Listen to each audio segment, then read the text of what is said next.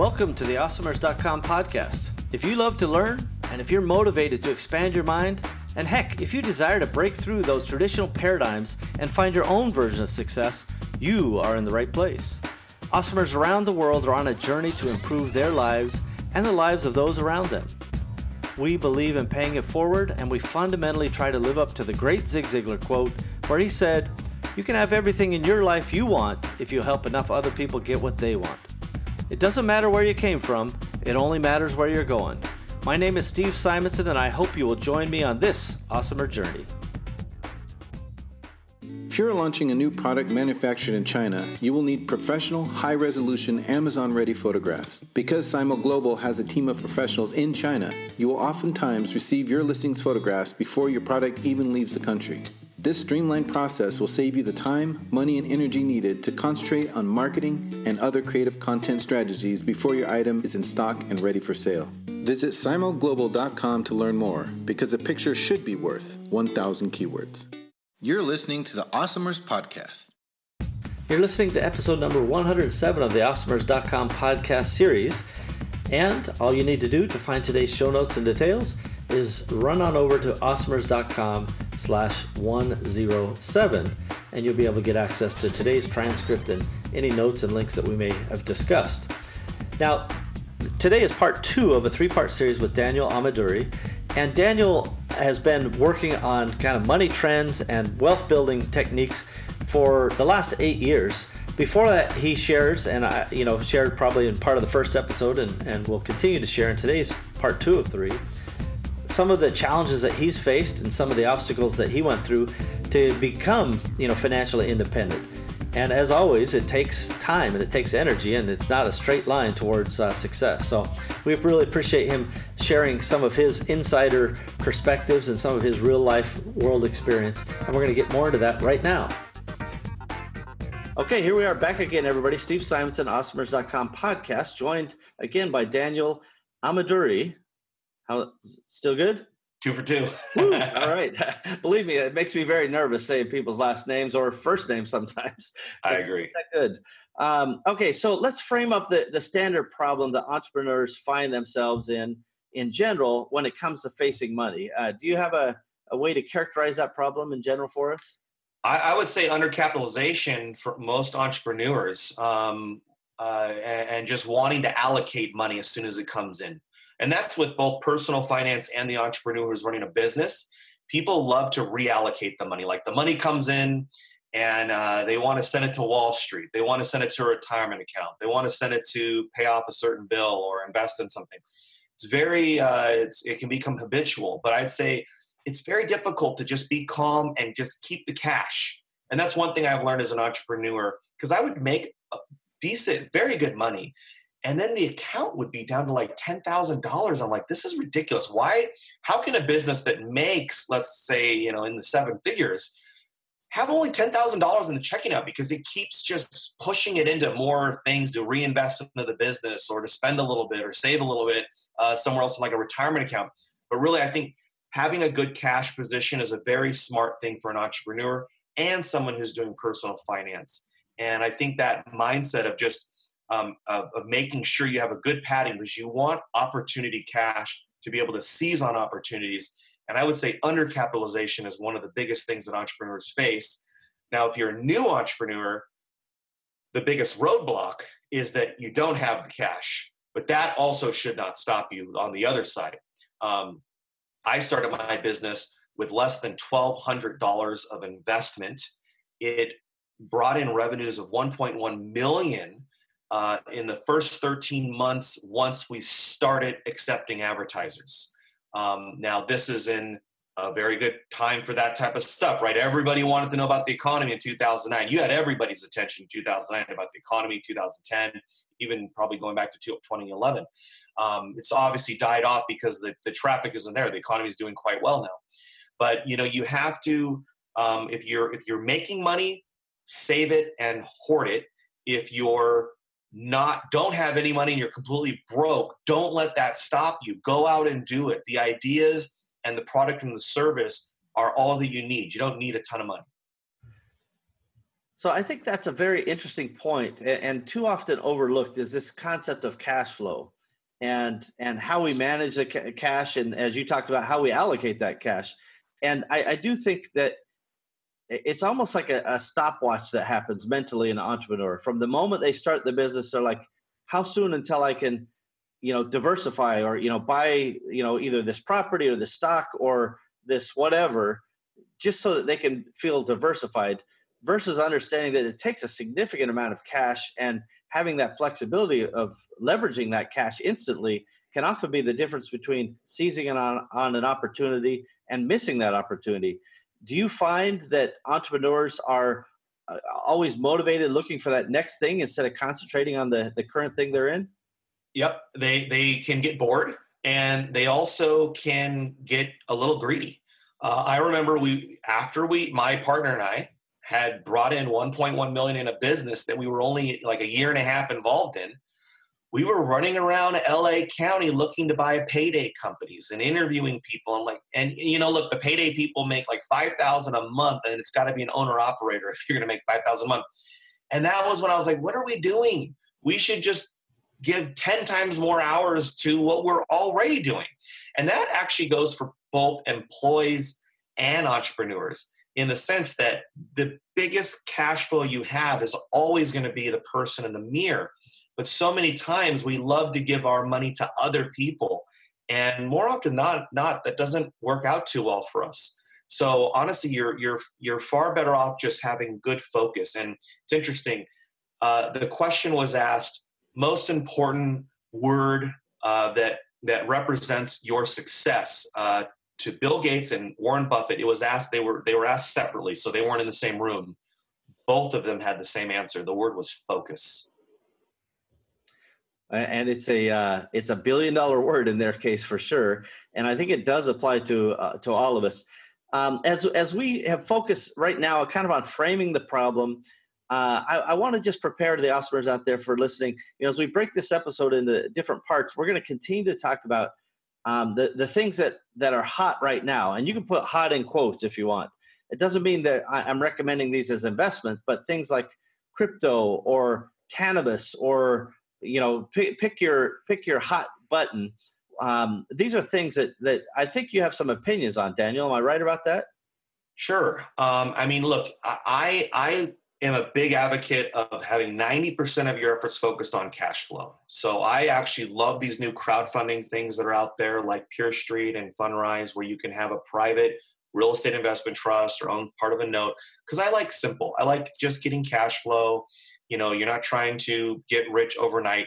But if you focus on buying things that have cash flow, within 5 to 10 years, it starts to add up. And all of a sudden, you've got all these streams of income coming in. It's kind of cool. About last week, coincidentally, almost everything that I do that has cash flow came in on the same day. It usually doesn't do that.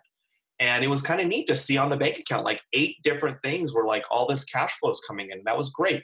Rental properties and stuff like that. So I really focus on if you're going to diversify, just focus on things that make money. Don't focus on speculation, things that have to go up to make money. Just focus on things that will send a mailbox to your send a check to your mailbox, or an ACH to your checking account. That does sound more lucrative than the mailbox coming to the check. Yeah.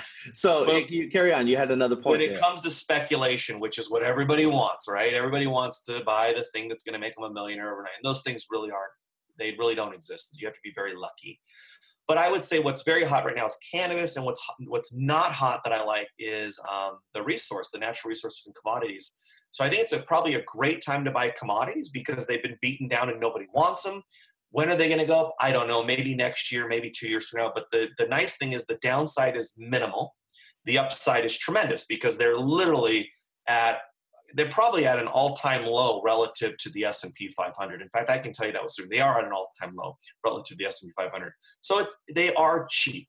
Now with cannabis, I think it's going to be in a 5 to 10 year bull market, maybe longer, because it's an end of a prohibition. It's a very unique time. However, I would say at this time, I'm talking on October 16th, which means this interview is going to be released in the next week, 2 weeks, 3 months, or a month. I can tell you at this moment, we are in a mania that is absolutely topping out here. I give you a few signs. I was in New York just over the weekend. The guy who gave me a ride from the airport to the hotel was talking about cannabis penny stocks. Bloomberg Magazine, Market Watch right now on their front covers, it's all cannabis. Canada goes legal. I'm getting a bunch of newsletters sending me emails telling me that I need to buy before it goes legal. Yeah, it's true. 6 months ago, not the day before. Buy the rumor, sell the news. The rumor's been for 6 months. The news is on the 17th. It's over. And then the last thing, I'll give you a great example. In January of 2018, I read something in Bloomberg that 58 blockchain companies were going public in Canada. We already know what happened. It's been a disaster the whole year. I just spoke to a venture capitalist last week who told me there are 55 cannabis companies about to go public over the next 2 months in Canada. I'm telling you, all the signs are there. If you have profits in the cannabis stocks, take them now, because you will be able to buy those stocks for half the price, most likely sometime in November or December. All right, you guys heard it here first. I definitely would just agree in principle that, you know, when something is like super hot, and mania was a word you used, or at least you talked about mania. And to me, one of the tipping point signs is when the Uber guy is giving you investment advice. That happened in the housing market, right? You know, the taxi guy's telling you, oh, just buy a condo on South Beach. It'll triple in 3 months. It's, no big deal. You know, for whatever reason, when the transport guys are giving out the investment advice, that's the tipping point, and certainly a time to be cautious. Yeah. I'd love to get back into the blockchain, but I think that's got a little bit to go here, and it's in a bear market that I think it's going to get a lot worse over the next 6 months here. But cannabis, I think that's a great place to position yourself if you want to speculate. But I would say just right now, just give it 30 days. We're definitely in a mania phase, and then if you really want to punish yourself and try to catch a knife, it's got to be gold and the commodities, because those will have a rip-roaring rally. Those are one of the most cyclical investments you can ever make. Now, again, I'm talking about that 10% of your portfolio that's in speculation. You never put any money in this type of stuff that you can't afford to lose. Everything else should be going to very safe stuff that you make money from. Yep. So we're gonna dive in a little bit deeper to this idea of you framed it up earlier in the concept of, hey, we should be putting our money into things that produce money back to us versus that speculative, and even some of the allocation between those. We're going to take a quick break, and when we come back, we're going to talk a little bit more about that. We'll be right back. Hey, Amazon Marketplace professionals, congratulations on your success to date. Your creativity, strategic vision, problem solving, and discipline have allowed you to build your own e-commerce business. Wouldn't it be great if you had more time to focus on the things that truly drive the sales and growth of your company? Instead of getting lost in a dozen different services and countless spreadsheets, what if there was one system that connected to your Amazon account and automatically gave you the information that you needed to make great decisions and really impact your business? Parsimony ERP can do that. Parsimony is the business operating system for your marketplace business. With Parsimony, you get true double-entry bookkeeping, easy financial statements, full customer service tools, and item-by-item profitability, along with project and task management, and more features are being added all the time. Learn more at parsimony.com. That's Parsimony, PARSIMONY.com. Parsimony.com. We've got that. You're listening to the Awesomers Podcast. Okay, so Daniel, we've talked about this idea of the overheated cannabis market, which is just insane. And it actually reminds me a little bit of last year when I went to a conference in December, and everybody is just buzzing about cryptocurrency, right? It's just going up every single day at that moment. And there's a guy on stage, and he's literally saying, hey, sell your house, sell everything, buy crypto. Bitcoin will be at $60,000 by March. You got to get in this thing. And I had the chance in the little VIP room in the back, to ask the guy, I'm like, it sounds a little nutty to, sell your house and do all of this stuff to pour all this money into Bitcoin. I don't even understand it, by the way. At that time, people would ask me, and I'm like, I don't get it. I don't understand it. But the only way I can learn is to throw money at it. So I'll throw some money at it and just see what happens. Now, of course, I've lost 80% of my money because I bought during the peak time, but I knew going in that it was definitely going to happen. That there's just no chance it was going to work. And thankfully, the coin guys, they don't let me put as much money in as I wanted to. There were thresholds on my account or whatever, so I could only put in maybe $30,000, which turned into $7,000 or $8,000 at this stage. So the point is, it seems very familiar. It seems just like the .com heyday of the 2000 and the housing heyday of 2006, 2007. How do you help people, or at least advise that they get themselves under control so they avoid these manias? Well, here's some good advice. And unfortunately, this comes from experience. But anytime you feel rushed into buying something, you're about to lose money. Anytime you feel like you're going to miss the opportunity, if you don't do it right now, you're going to lose money. And that happened to me in the housing markets, happened to me in stocks. Every time that I felt like the opportunity of a lifetime, and if I don't pull the trigger right now, I'm going to lose money. I always lose money because you're pushing yourself in. Now I can tell you, when I have purchased things and I don't want to purchase them, and I feel like throwing up because it's such a horrible idea, I've made a lot of money. So I've learned to buy the hate it. In housing, for example, I only buy houses with foundation problems. That's just my golden rule. I like houses that are unacceptable to everybody else, and I make a lot of money in housing. In the stock market, specifically with these speculative ideas, I try to buy the things that are unloved and in an uptrend, but still unloved. So gold would be an example of that right now. But it is a lesson that all of us have to go through, and it's very hard to fight. Just like Bitcoin. Or I experienced it with silver, for example, in 2011. I saw it go from 15 to 25 like overnight. And I was like, I'm not going to buy it because obviously it's going to pull back. And then it went to 30 and then 40. And then it went up like $1 a day. Well, here I am buying it at $47. And then it went to 49 and then crashed to like $13. That is so typical in everything I've ever experienced. Anytime you feel like you have to get in, that is the worst time to buy. Yeah, that is really good advice. And definitely, if any of us have experienced these firsthand, for me, I don't know what it is, but those lessons should be well learned. But there's always this rationalization part of the brain that starts going, yeah, but what if, right? Because our brain at first goes, hey, this looks like it's a giant bubble. Just back off and wait to see what happens. But what if it's not a bubble? Your brain says. Do you ever find those second guessing moments in your brain? Sure. I should have called the top on crypto. I knew in November of 2017, I had some serious signs like, people who are just not in the business at all, quitting their jobs to full-time trade, people telling me they were making money, very easy money. I was making easy money. I think I was laughing with people because like from August to like December, I would take $15,000 out of the Coinbase account. The next week, the balance would be restored. It would be right back to where it was. I take that 15 out again. 10 days later, the balance was right back to where it was. And I was like, oh my God, I'm making $15K a week on the cryptocurrency account. And that was there. And I totally should have called it, but I didn't. And here's why I didn't. Because very credible, smart people were at conferences saying it's going to 100,000, it's going to 1 million. And these were the same people that I may have ignored when it was at $1. So I'm sitting here saying, guess myself, well, shoot, they know more than me. And they're saying it's going to 1 million. You got John McAfee saying he's going to eat his, body part if it doesn't go to $1 million in like 3 years. And I'm like, well, certainly he's smarter than me when it comes to software, and he must know what he's talking about. And so I got caught up in the hype, and I never called the top.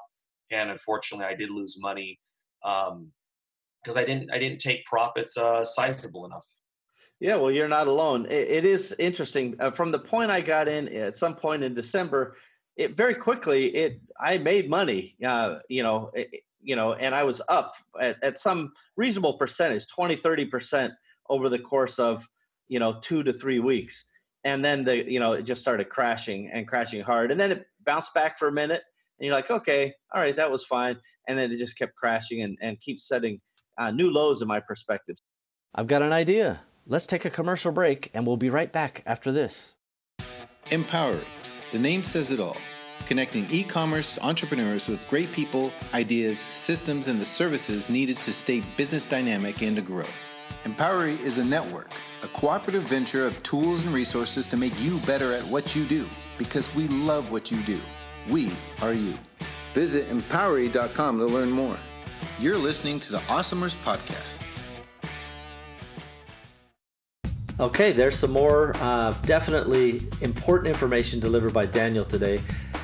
This again has been part 2 of a 3-part series with Daniel Ameduri, and part of our mission here is to make sure that we share the important parts of the story. Each part of the story is what makes the complete story, right? So we never want to skip past the good, the bad, or the ugly, and ultimately it leads to something very beautiful, or it certainly can. And so Daniel's no exception to that. He's been able to put together a very sophisticated financial resource for people to use, and a lot of people are clearly using it, and advertisers have taken note, and that's why he's been able to kind of turn the corner. So again, this is part 2 of 3 in our series with Daniel, and it's also episode number 107 of the Awesomers podcast series.